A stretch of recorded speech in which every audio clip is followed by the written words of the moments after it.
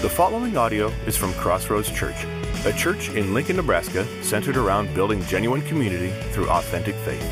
More info can be found at lincolncrossroads.com. We kind of started it off last week. Now we're going to dive in a little bit further, and I'm excited to see what we're going to find. Actually, I know what we're going to find. I'm excited for you to see what we're going to find. You know, we come to this text today in Acts chapter 8, and depending on maybe how you grew up or your kind of training or information or Bible teaching on this topic, this may have been one of the proof texts for a particular perspective on a topic that has been debated a little bit in the church. And so before we get into it, and we'll look in more detail, before we get into it, let me just encourage you, anytime you go to the scripture, whenever you look for proof texts, you rarely discover the fullness of the truth that is available to you. But when you're willing to look for truth, even if it means it challenges some of your preconceived assumptions, that enables you for the opportunity to grow, okay? So one of the beautiful things about Crossroads, this used to intimidate me a little bit once upon a time. Now I'm starting to learn to embrace it. I think it's a lot of fun. One of the beautiful things about Crossroads is that we have people from a variety of church backgrounds, a variety of church traditions, a variety of different worship styles, a variety of different perspectives on a number of different doctrines. And I think that's fun, honestly. I think that's fun, and I think it's rich. And so today, we're gonna look at a passage of Scripture where we see the working of the Holy Spirit really take center stage in this text. And so we're gonna not only look at this text, but we're gonna look at some examples that we see in Scripture and look at some different ways that the Holy Spirit moves in our lives. So regardless of what your thoughts are, even when I say the word Holy Spirit, what comes to mind, regardless of what it is, our goal is not to defend our position in any particular doctrine. Our goal, as always, is truth and understanding, right? Which leads to life. So I'm excited about this text. I think it's going to be fun. Are you guys ready for it? All right. Hey, so it's kind of a longer text, so I'm going to summarize and paraphrase a little bit as we work our way through. And I will say this, I hope you're a note taker. If you're a note taker, get ready, because we had this marriage retreat this weekend, which was amazing. How many guys were at the marriage retreat? Okay, we had some good, man, it was so fun, so fun. But because I was working a little bit more on the marriage retreat and a little bit less on providing notes for our screen, you're going to have to do this one all by hand. Sorry. But there's going to be a lot of scripture, so I encourage some note taking so you can go back and look at some of this stuff later. Acts chapter 8, let's just back up a little bit and hit verse 4, just to kind of, or verse 4, and we kind of get backed up or get caught up here a little bit. Verses 1 through 4, this is what it's all about. It's about Stephen was stoned, right? Remember that? He was stoned for believing that Jesus was the Messiah.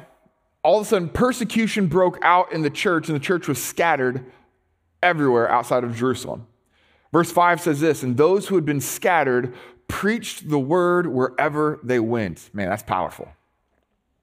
Verse 6 through 8, we see what happens there. So then it kind of focuses in on one of those guys, Philip. Philip shows up in a Samaritan town, and there was kind of some Jewish-Samaritan tension there, but he shows up in this town, and he starts performing all of these miracles, and like tons of people get saved. Tons of people believe in Jesus, and they follow Philip, and it's awesome. And then we get to verses 9 through 11. So it tells us what happens, and then it kind of backs up for a little bit and like catches up what was going on in this Samaritan town at this time. And this is what was going on prior to Philip getting there. It talks about this guy named Simon. He was a sorcerer. He was known as, like his nickname, he was known as the great power of God. He was this really prominent figure in the city, and it says that he had the attention of people who were high and low. Like, he was an influencer. And this is what it says. It says everyone followed him, right? Like regardless of what their like status was, like they were following him because, this is what it says, he had amazed them with his sorcery. Okay?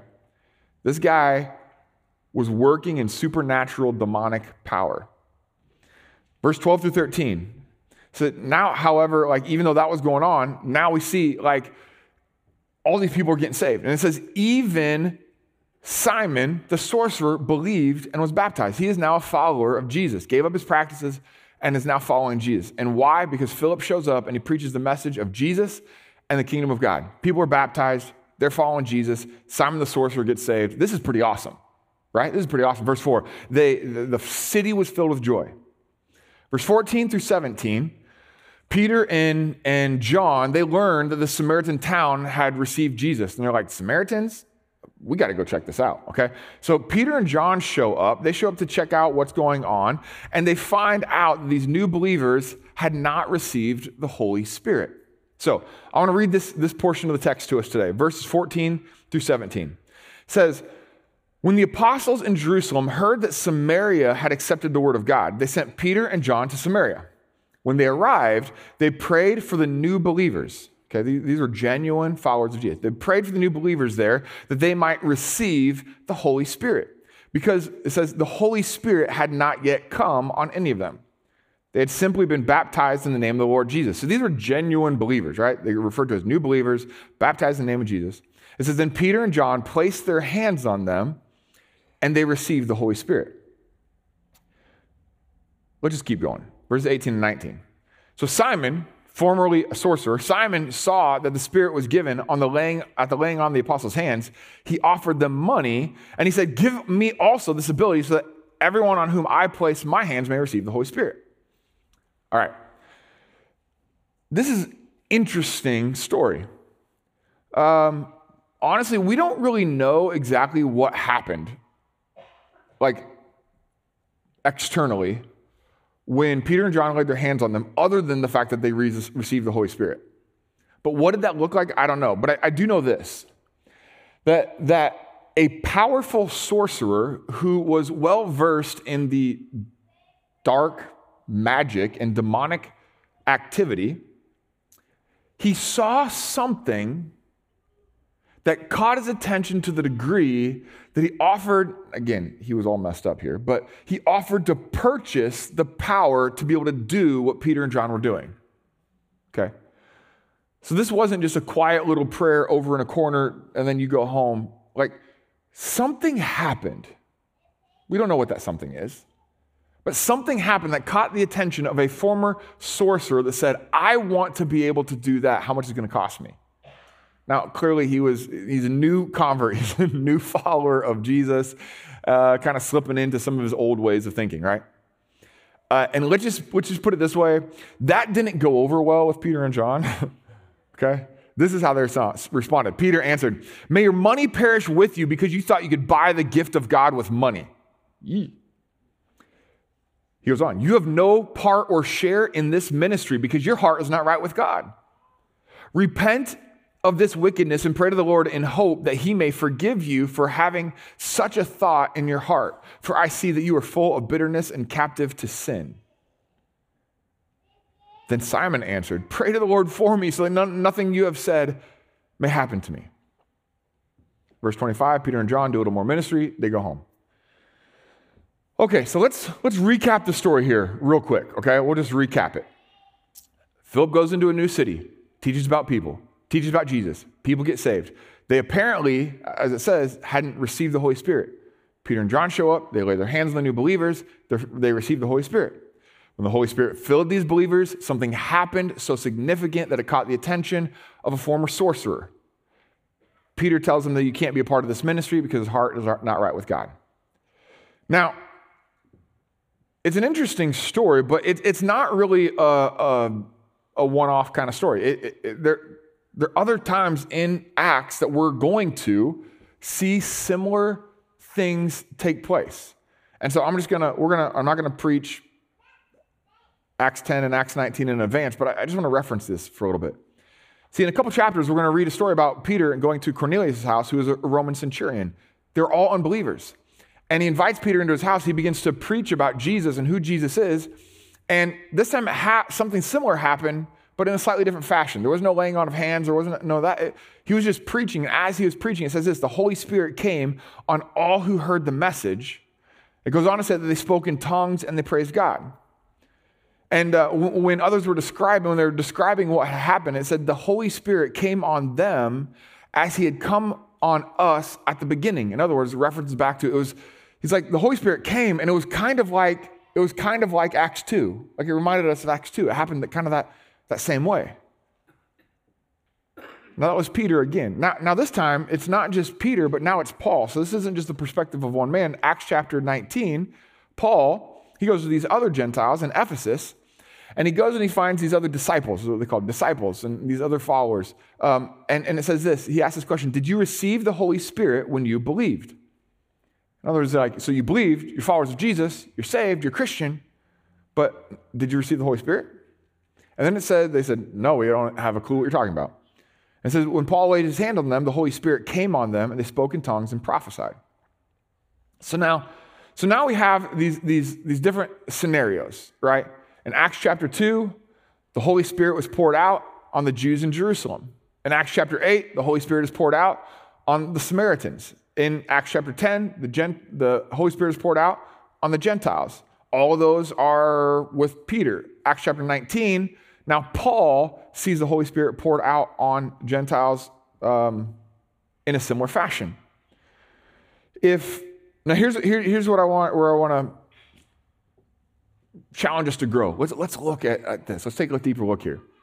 If we're looking for proof texts, we're done. Look, I can draw my really hard lines around this.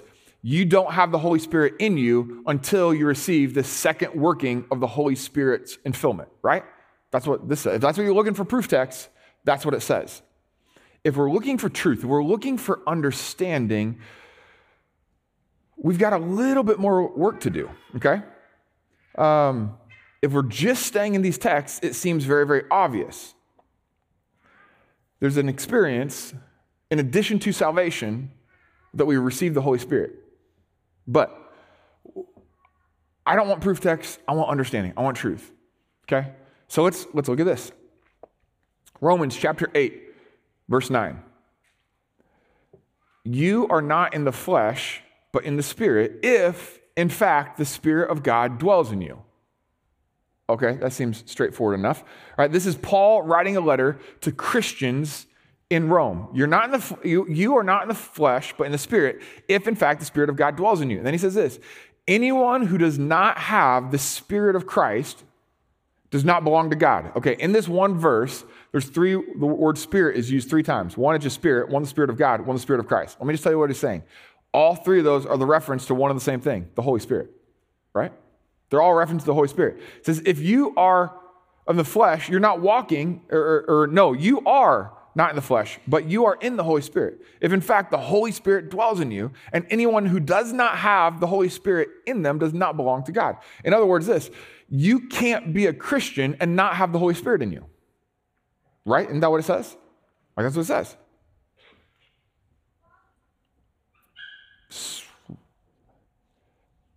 That's hard. So in one sense, if these Samaritan believers were true believers, as it appears they were, and as Peter and Paul addressed them as, then according to Paul in Romans, they already had the Holy Spirit. But according to Paul in Acts 19 and Peter, they didn't have the Holy Spirit. Okay, so like I said, we have more work to do.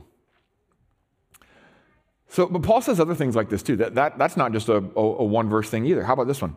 Ephesians chapter 1 says this. Ephesians chapter 1, verse 13 and 14.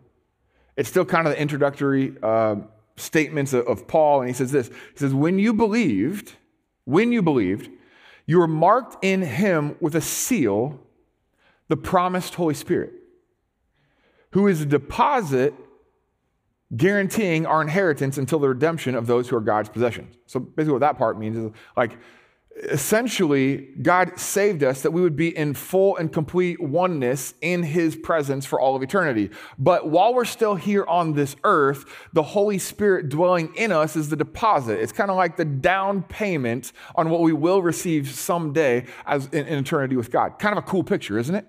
But this is what it says: when you believed. When you believed, you received this seal, this promised Holy Spirit. So now Paul is telling the church in Ephesus that as you believe, you have the Holy Spirit living in you. Now, let's add another twist, because that's what we wanted right now, is more twists, okay? Ephesians chapter 5, same letter to the same Christians who had apparently already received the Holy Spirit at salvation. He says this, Ephesians 5, 18 through 20, do not get drunk on wine, which leads to debauchery. Instead, be filled with the Holy Spirit. Aren't they already filled with the Holy Spirit? He said they were. He says, but now be filled with the Holy Spirit. This time, it's not the same dramatic effect as we see necessarily in Acts. He says, here's the response of it, or what happened. Speaking to one another in psalms, hymns, and spiritual songs. Sing and make melody from your heart to the Lord, always giving thanks to God the Father for everything in the name of our Lord Jesus Christ. So we have this now, it's not just this thing that happened. It's not just salvation, and it's not just this extra experience. We have this instruction to be filled. It's an instruction that we have to engage in and walk in. And the expression of this seems a little bit different, less spiritual experience. This one resulted in worship, in gratitude, and encouragement. Hey, let's look at one more. There's way more than this, but we're just going to go one more here. Do you remember in Acts chapter 3 when we studied that? Peter and John, they heal a lame man. He gets up and for one or whatever reason, they end up in prison over it, and then they get out, and then the leading folks like threaten their lives and don't ever do this again and don't ever speak in the name of Jesus. And in Acts chapter 4, they get out, and it says this in verse 23, on their release, Peter and John went back to their own people, and then they started telling them about what just happened and the threats that they'd had. And then what we see take place there then, it says after they prayed, right? So they told them all about it. They're like, let's pray. This side note, I think it's so cool. They didn't pray for protection. They didn't pray to not get hurt. They prayed for boldness to be a witness for Jesus as he told them to. That's a side note, but it's kind of cool. So they get out, they start praying, and in Acts 4:31 it says this, after they prayed, the place where they were meeting was shaken, and they were all filled with the Holy Spirit and spoke the word of God boldly. So, notice that it said, on their release, they went back to their own people. So this is Peter and John's people. This is their people, which means most likely this was the people that they experienced Acts 2 with, who were all already filled with the Holy Spirit. And now they go and they start talking about what God had just done. A prayer meeting breaks out, and now supernatural things start taking place. The house is shaking, and they receive this supernatural boldness, kind of like Jesus talked about in Acts 1:8, they received the supernatural boldness to go be a witness. But they'd already received the Holy Spirit, right? Ooh, let's add one more layer. I said one more, but we're going to be, this is the last one, I think. So we know of Acts chapter 2, and they're all filled with the Holy Spirit, and supernatural things broke out, and filled with power. But do we remember in John chapter 20, verse 22, Jesus died on the cross, and he rose from the dead. And this is the first time he's gathered together with his disciples. Now, they've always believed in Jesus. Things got shaky after his resurrection, or after his death. They see the resurrected Jesus, and note this. This is the first time the apostles placed their faith in the completed work of the resurrection of Jesus. And what does Jesus do? John chapter 20, verse 22. He breathed on them and said, receive the Holy Spirit. And doesn't that seem odd to you? Because his next instructions, we find, this is after that, in Acts chapter 1, he says, wait in Jerusalem until you've received the gift of the Holy Spirit. Wait, did they receive the Holy Spirit when Jesus, if Jesus said receive the Holy Spirit, do you think they didn't receive the Holy Spirit? No, they did receive the Holy Spirit in John chapter 20, verse 22. I would say that was a picture of his followers, his earliest followers, receiving the Holy Spirit upon salvation. But then he says there's this other thing that's going to happen. Wait here until that happens. There's something that is going to happen. And when that happens, they already had the Holy Spirit. But when that happens, you will receive power in a way, in addition to whatever he's been given now, you will receive power to be a witness. You will receive power for ministry. And then they receive that power. And then a couple chapters later, they're in a prayer meeting. They're filled with the Holy Spirit again. Okay, so let's try to put some pieces together. This is why I'm saying, when you look for a proof text, you can pick any one chunk of verses that we've looked at today, and if we just say, I'm going to define exactly how God works based on this particular viewpoint, we are going to miss out on what the Holy Spirit wants to do in our lives, one direction or another. We've got to be willing. See, people who search for truth people who are looking for proof texts are looking for verses of Scripture that make their argument stronger. People who are looking for truth and understanding look for texts that challenge their assumptions. Because it's only when we're able to look at this from multiple perspectives, and not just multiple perspectives, but from a holistic perspective, that we can begin to start to realize what it is that God's inviting us into. All right, so let's put some pieces together here. Here we go. Based on Paul's letter to the Romans, again, there's a lot of stuff here, so we got to recap a lot, okay? Just bear with me. Based on Paul's letter to the Romans and the Ephesians, all true believers have the Holy Spirit living in them. Okay, we got that. And according to Ephesians 5, we're instructed to be filled with the Holy Spirit, which implies that we have a role to play and we have a choice in this. And this is mostly filled out through lifestyle type of things. And then we see something similar in the additional filling of the Holy Spirit after we've received it in Acts chapter 4, except this time it wasn't a conscious choice, it was just a supernatural act of God beyond anybody's choice. Acts 2, Acts 4, Acts 10, the Holy Spirit filled people during prayer or preaching, completely unsolicited, with supernatural signs.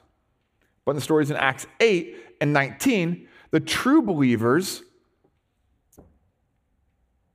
are referred to as not having the Holy Spirit. But when they asked, they were filled, and it was accompanied with supernatural signs. And then this last little piece, in Acts chapter 8, Simon, the sorcerer, former sorcerer, denied authority or ministry or power to lay hands on people so they can receive the Holy Spirit. Okay, that's a lot to take in. Can we just do something together as a group? Can we just admit that is a lot to make sense of? So can we give each other grace as we navigate God's intentions in his workings of the Holy Spirit? Can we give ourselves some grace? Can we give one another some grace? Do you ever have this thought? Do you ever just wish that Jesus was here in the flesh? Like, come on, Jesus, why couldn't I live 2,000 years ago, right? Like, why couldn't he just walk through the door and explain all of this to us? Don't you wish he was here in the flesh to just explain it all? Well, actually, he was, and he still didn't. Right? You want to study this a little further, look at John, I think it's John 14 through 17. It's that Last Supper thing got going on, a lot of teaching, and he interweaves this. He works the Holy Spirit's coming into a variety of different topics in the conversation throughout that. And he says it a number of different times. But here's what he says in John chapter 16:7. I know there's a part of me that's I just wish Jesus was here. He could give a definitive answer. But you remember how frustrated everybody was with Jesus when he never gave definitive answers? But I do know this, that he sat down with his closest friends. He didn't explain the nuances, and he didn't explain the details, but he just said this: it's good that for you that I go, because this way is going to be way better. So here's the question: do you trust that? Do you trust him? Do you trust that the way that God has designed his church to interact with and function within the power and the empowerment of the Holy Spirit is God's best for his church today and for you as an individual son or daughter of God? All right, we got to guard our hearts. And I see this response, and it's an easy one, and I get it. We got to guard our hearts from this place that just goes like, man, that's just a lot. I don't get it all, and let me just walk away. I just want to be saved. I just want to be saved. I don't care about the rest of the stuff. Anybody ever felt that before? Like, just leave me alone with the whole Holy Spirit thing. Just give me Jesus. I just want Jesus. Be careful. Weird sects of the church have broken off because of that very thought. But Jesus said, no. Where I have you right now, this is the best case scenario. This is better than when I was here. So let's look at this a little bit more. So what were Peter and John referring to when they said they had not received the Holy Spirit? Right? Or what was Paul referring to in Acts, right? In our story, the actual story that we're actually covering today, Acts 8, they see these believers and they said they had not received the Holy Spirit. We're assuming, based on the language, that they weren't questioning their salvation, right? Right? They laid their hands on them. And when they went and they laid their hands on them, they were full of faith and expectation that something significant was going to happen, and then it did. Regardless of your background or perspective, it undeniably did. Something powerful happened. And not only did it just, whoops, look at that. They expected it to happen. What happened? I don't know. We can speculate what happens. It seems common that when people are filled with the Holy Spirit like this, in this manner that we see in Acts, it seems common that people speak in tongues. Not always. It's very common that people prophesy, declaring the truth of God, but not always. Nearly always, they worship and it results in giving glory to God. Here's the deal. I'm a firm believer that every word and phrase of the Bible, there's a purpose why it's in there. Right? I believe that. I also believe that every detail that is not there on purpose too.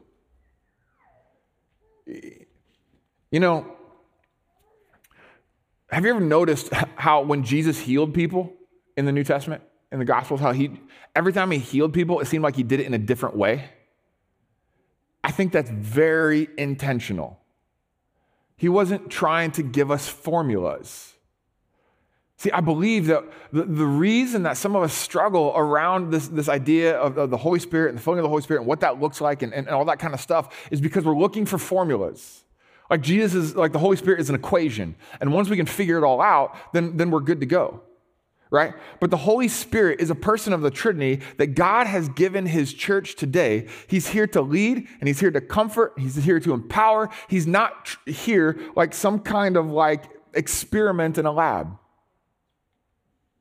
He's not here to just try to figure out how to make him work. He's not a genie in a bottle who wishes or grants our wishes once we can figure out how to get him out. He's a person to interact with. And in the same way that Jesus healed people differently, I believe the Holy Spirit works in lives differently. Every time we encounter him. Are there certain common things that happen? Sure. But just remember this, he's more interested in moving in power in your life than he is in you figuring out how to do it right. So, here's what I see. If we're trying to just make some sense of this in a way that we can fit in our head, here's what I see. I'm not trying to push any kind of doctrine. I don't have a statement that I have to uphold. When I look at the scripture, here's what I see. Every believer receives the Holy Spirit at salvation. That's hard to deny, right? It just kind of says it pretty directly. We receive the Holy Spirit at salvation. Here's the second thing I see. We're instructed to be filled with the Holy Spirit as an ongoing lifestyle, right? And we read Ephesians 5, but Paul speaks extensively about this topic, right? This one's really nearly impossible to deny. walking in the Spirit is a giant topic of Paul's letters. We're instructed to be filled with the Holy Spirit as an ongoing lifestyle. But as I look at Acts 2, people who receive the Holy Spirit but receive this other thing. Acts 8, same thing. Acts 10, Acts 19. I can't help but come to the conclusion, like it seems like it's just right there, that God has a special work of the Holy Spirit for us that we receive in addition to salvation. And what I see from the very words of Jesus is the purpose is for empowerment. I want to say that again. God has a special work of the Holy Spirit for us that we receive in addition to salvation. It's what happened in each of these instances in the book of Acts. And then here's the fourth aspect of it, is that sometimes God pours out his Spirit just because he wants to. Right? Look at Acts chapter 4. It's often as a response to prayer. That sometimes God just pours out his Spirit. Or honestly, Acts 10 was kind of the same way. These unbelievers, Peter gets up and preaches, and people just, Holy Spirit fell. People were speaking in tongues and worshiping God, and all kinds of crazy stuff was taking place. So what's our application with this? We see these different ways that the Holy Spirit works in our life, through salvation, through lifestyle, through an additional work of God, empowerment, and then just cause. Right? Salvation, lifestyle, empowerment, and just because. What do we do with this? Let me just call it like it is. Like I said, we have a variety of backgrounds represented in here. Love it. But here are two general. This is oversimplification. I fully aware of that. But there are two general camps. I don't know which camp you grew up in or which camp maybe you weren't in any camp, but you just kind of camped slightly outside of camp. I don't know. But two general thoughts on this that I think are both a little bit, we'll just go for it. One is we got the Spirit baptism people, right? Those are the people that go, Acts 8, boom. What else are you going to say about it? Okay? And some, if you go really far, some would say, man, you don't even have the Holy Spirit until you're baptized in the Holy Spirit, until you have this second experience. But on a general camp, if we're going to make them big, broad camps, right? It's this belief, it's this idea that in addition to salvation, God has a special grace for every believer, which is the empowerment of the Holy Spirit for ministry. And then there's another camp that says, look at Ephesians and look at some of the stuff in Romans, look what Paul says, that I am filled with the Holy Spirit at salvation, meaning why would I need an additional work of the Holy Spirit? If I have the Holy Spirit, don't I have the Holy Spirit? If I have the Holy Spirit, why do I need more of the Holy Spirit? So let me first talk to the Spirit baptism people, okay? I want to share, on both these camps, I want to share a strength and I want to share a caution. The strength, I think, is right there in alignment with Acts chapter 8, like we're talking about today. You're ready to receive a special gift of Holy Spirit empowerment. That's good. Some of you can point to a time, man, I remember when the Holy Spirit first touched me in ways, and maybe it was similar to things that we saw in Acts. Maybe it was a little different than what you saw in Acts. But man, my life was touched by the power of God, and I received the Holy Spirit in a way that maybe I can't even put into words, but man, it is there. Maybe some of you are maybe in that camp, but you're like, I don't know that I've ever received an experience like that, and I'm not really sure, but man, I'm in that camp. I'm ready for it. I'm open to it. So here's the caution for camp one. And I'll be honest, this is the camp I grew up in. God is not a formula, so be ready for whatever he has. The Holy Spirit is a person who wants to lead you into new things. So, and I understand the sentiment, so I'm not totally dogging it, but I just, when we say, God, I want you to move like you did back then. I don't think God wants to move like he did back then. I think he wants to move like he wants to move today. Maybe that's with supernatural signs. Maybe it's with natural signs. But let's not be afraid of the supernatural. Don't let that be a cop-out. God's still a God of healing. He's a God of the gifts. He's a God of the supernatural. So stay open to what he wants to do today. Don't try to recreate. And man, we're so bad at this as Christians. Man, when this one song played, the Holy Spirit spoke to me, and now that song is like on the top hits of your worship experience, and the Holy Spirit can't move until that song plays. Be careful. God doesn't want to redo what he did yesterday. God has new things for you today. Here's another caution for the Spirit Baptism Camp. Don't rely on one past filling of the Holy Spirit. He's not done with you yet. Just because he did doesn't mean he's done. Just because you experienced something supernatural doesn't mean you're like, hey, look back then. Remember that time 30 years ago when I was filled with the Holy Spirit? Here's the thing. The Holy Spirit is perfect, but this container leaks. I need to be filled again today. Filled with power. Filled with holiness. All right, so let me talk to my filled at salvation peeps, okay? Here's the strength. Because you're not overly dependent on one past experience, you tend to be more open to how the Holy Spirit wants to use you in the day-to-day. That's awesome.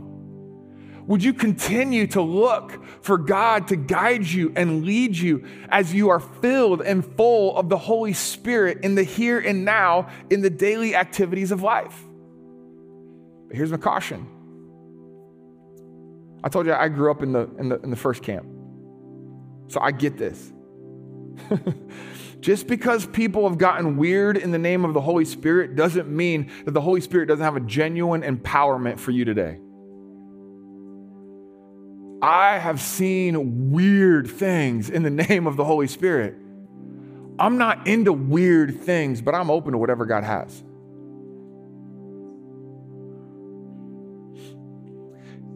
Don't shut off. I'm in that camp, but I know my own weakness. I shut off real quick as soon as I even begin to sense or feel something weird.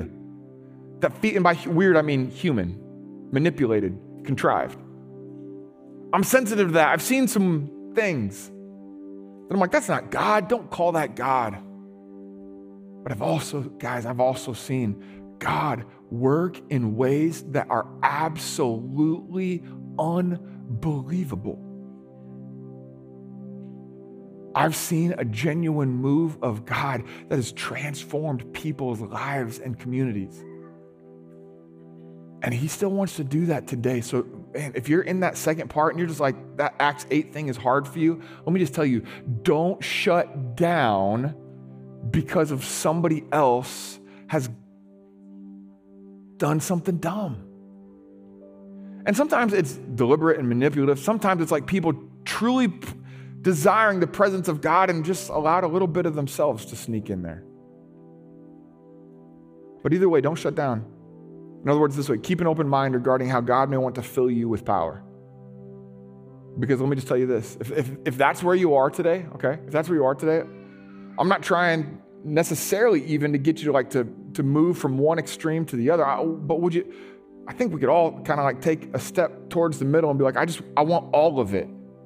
I want the empowerment for ministry. I want the day-to-day Holy Spirit comforter with me.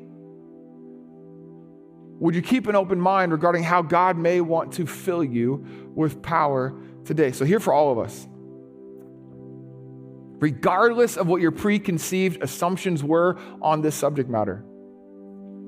To me, I'll be honest, I see Acts chapter 8 and be like, I don't know how to see it any other way than God wants to do something new. The apostles, Peter and John, they weren't undermining the Holy Spirit at work in their lives. They were just speaking about something different. Empowerment. But however you came in today, let's pursue the Holy Spirit and whatever he has for us next. Are we in agreement on that? Man, but he's got something for you. And he's patient. He's gracious. But let's not forget the purpose of the power. Jesus said it best. You will receive power when the Holy Spirit comes on you, and you will be my witness. You know what I believe? One of the leading reasons why we miss this and why Spirit empowerment and even the second, like this filling of the Holy Spirit, some call it baptism of the Holy Spirit, there's a variety of language in here in the Bible about the exact experience. Again, probably intentionally. But I believe one of the reasons that we get off base, one of the reasons that we get weird, is because we begin to pursue the filling of the Holy Spirit for selfish gain. And that sounds really evil, but let me just make it sound like for anything other than empowerment to share Jesus with the world is selfish gain. Like Jesus didn't send the Holy Spirit so we could have really dynamic church services. He sent the Holy Spirit to empower his church so that we could live dynamic lives among people who don't believe. If you're pursuing the Holy Spirit because you want some kind of wow factor, we never see that. No, we do see it one time.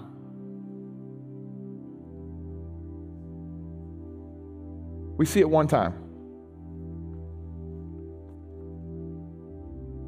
May your money perish with you because you thought you could buy the gift of the God with money. You have no part or share in this ministry because your heart is not right before God.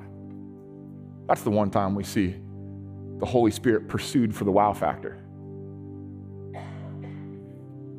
Friends, it's my heart, as your pastor, it's my heart that we just say, Holy Spirit, I want to be a light into this dark world. But I feel really insecure and inequipped and unprepared.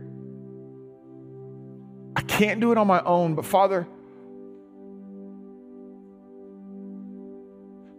your power is made perfect in my weakness. So I need your Holy Spirit. See, when we begin to pursue the Holy Spirit with a heart that is set on what Jesus said the Holy Spirit was given for. I mean, he also has other reasons to comfort and to guide us in truth, but Jesus said, you're going to receive power. This power, this empowerment is so that the world would know that Jesus is who he claims to be. Father God, we praise you and we thank you for the richness of the way that you engage our lives on a regular basis, on a daily basis.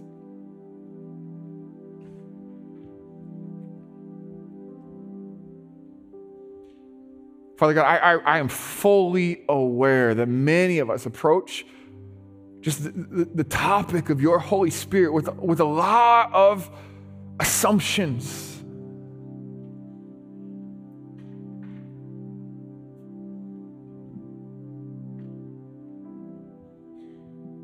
But God, what we see in the Word is you have an empowerment for ministry that's available to us. God, we just want all that you have. You have guidance into a lifestyle of holiness.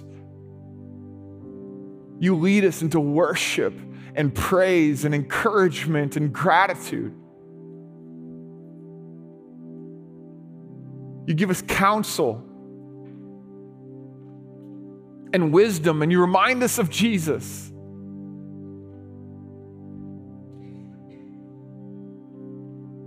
God, forgive us that wherever we stand, God, forgive us for putting you in a box, for pigeonholing your power to look like my favorite text. Father, we want all of who you are, whatever it looks like.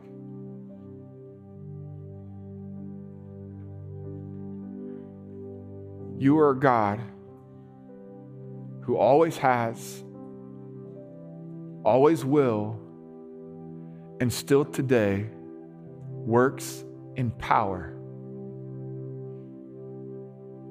Father, you do what only you can do.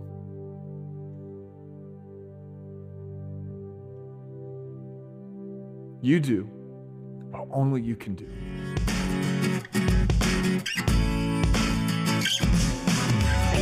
Thank you for listening to this audio from Crossroads Church. Feel free to share this audio with others, but please do not alter or edit the content in any way. For more information about Crossroads, please visit lincolncrossroads.com.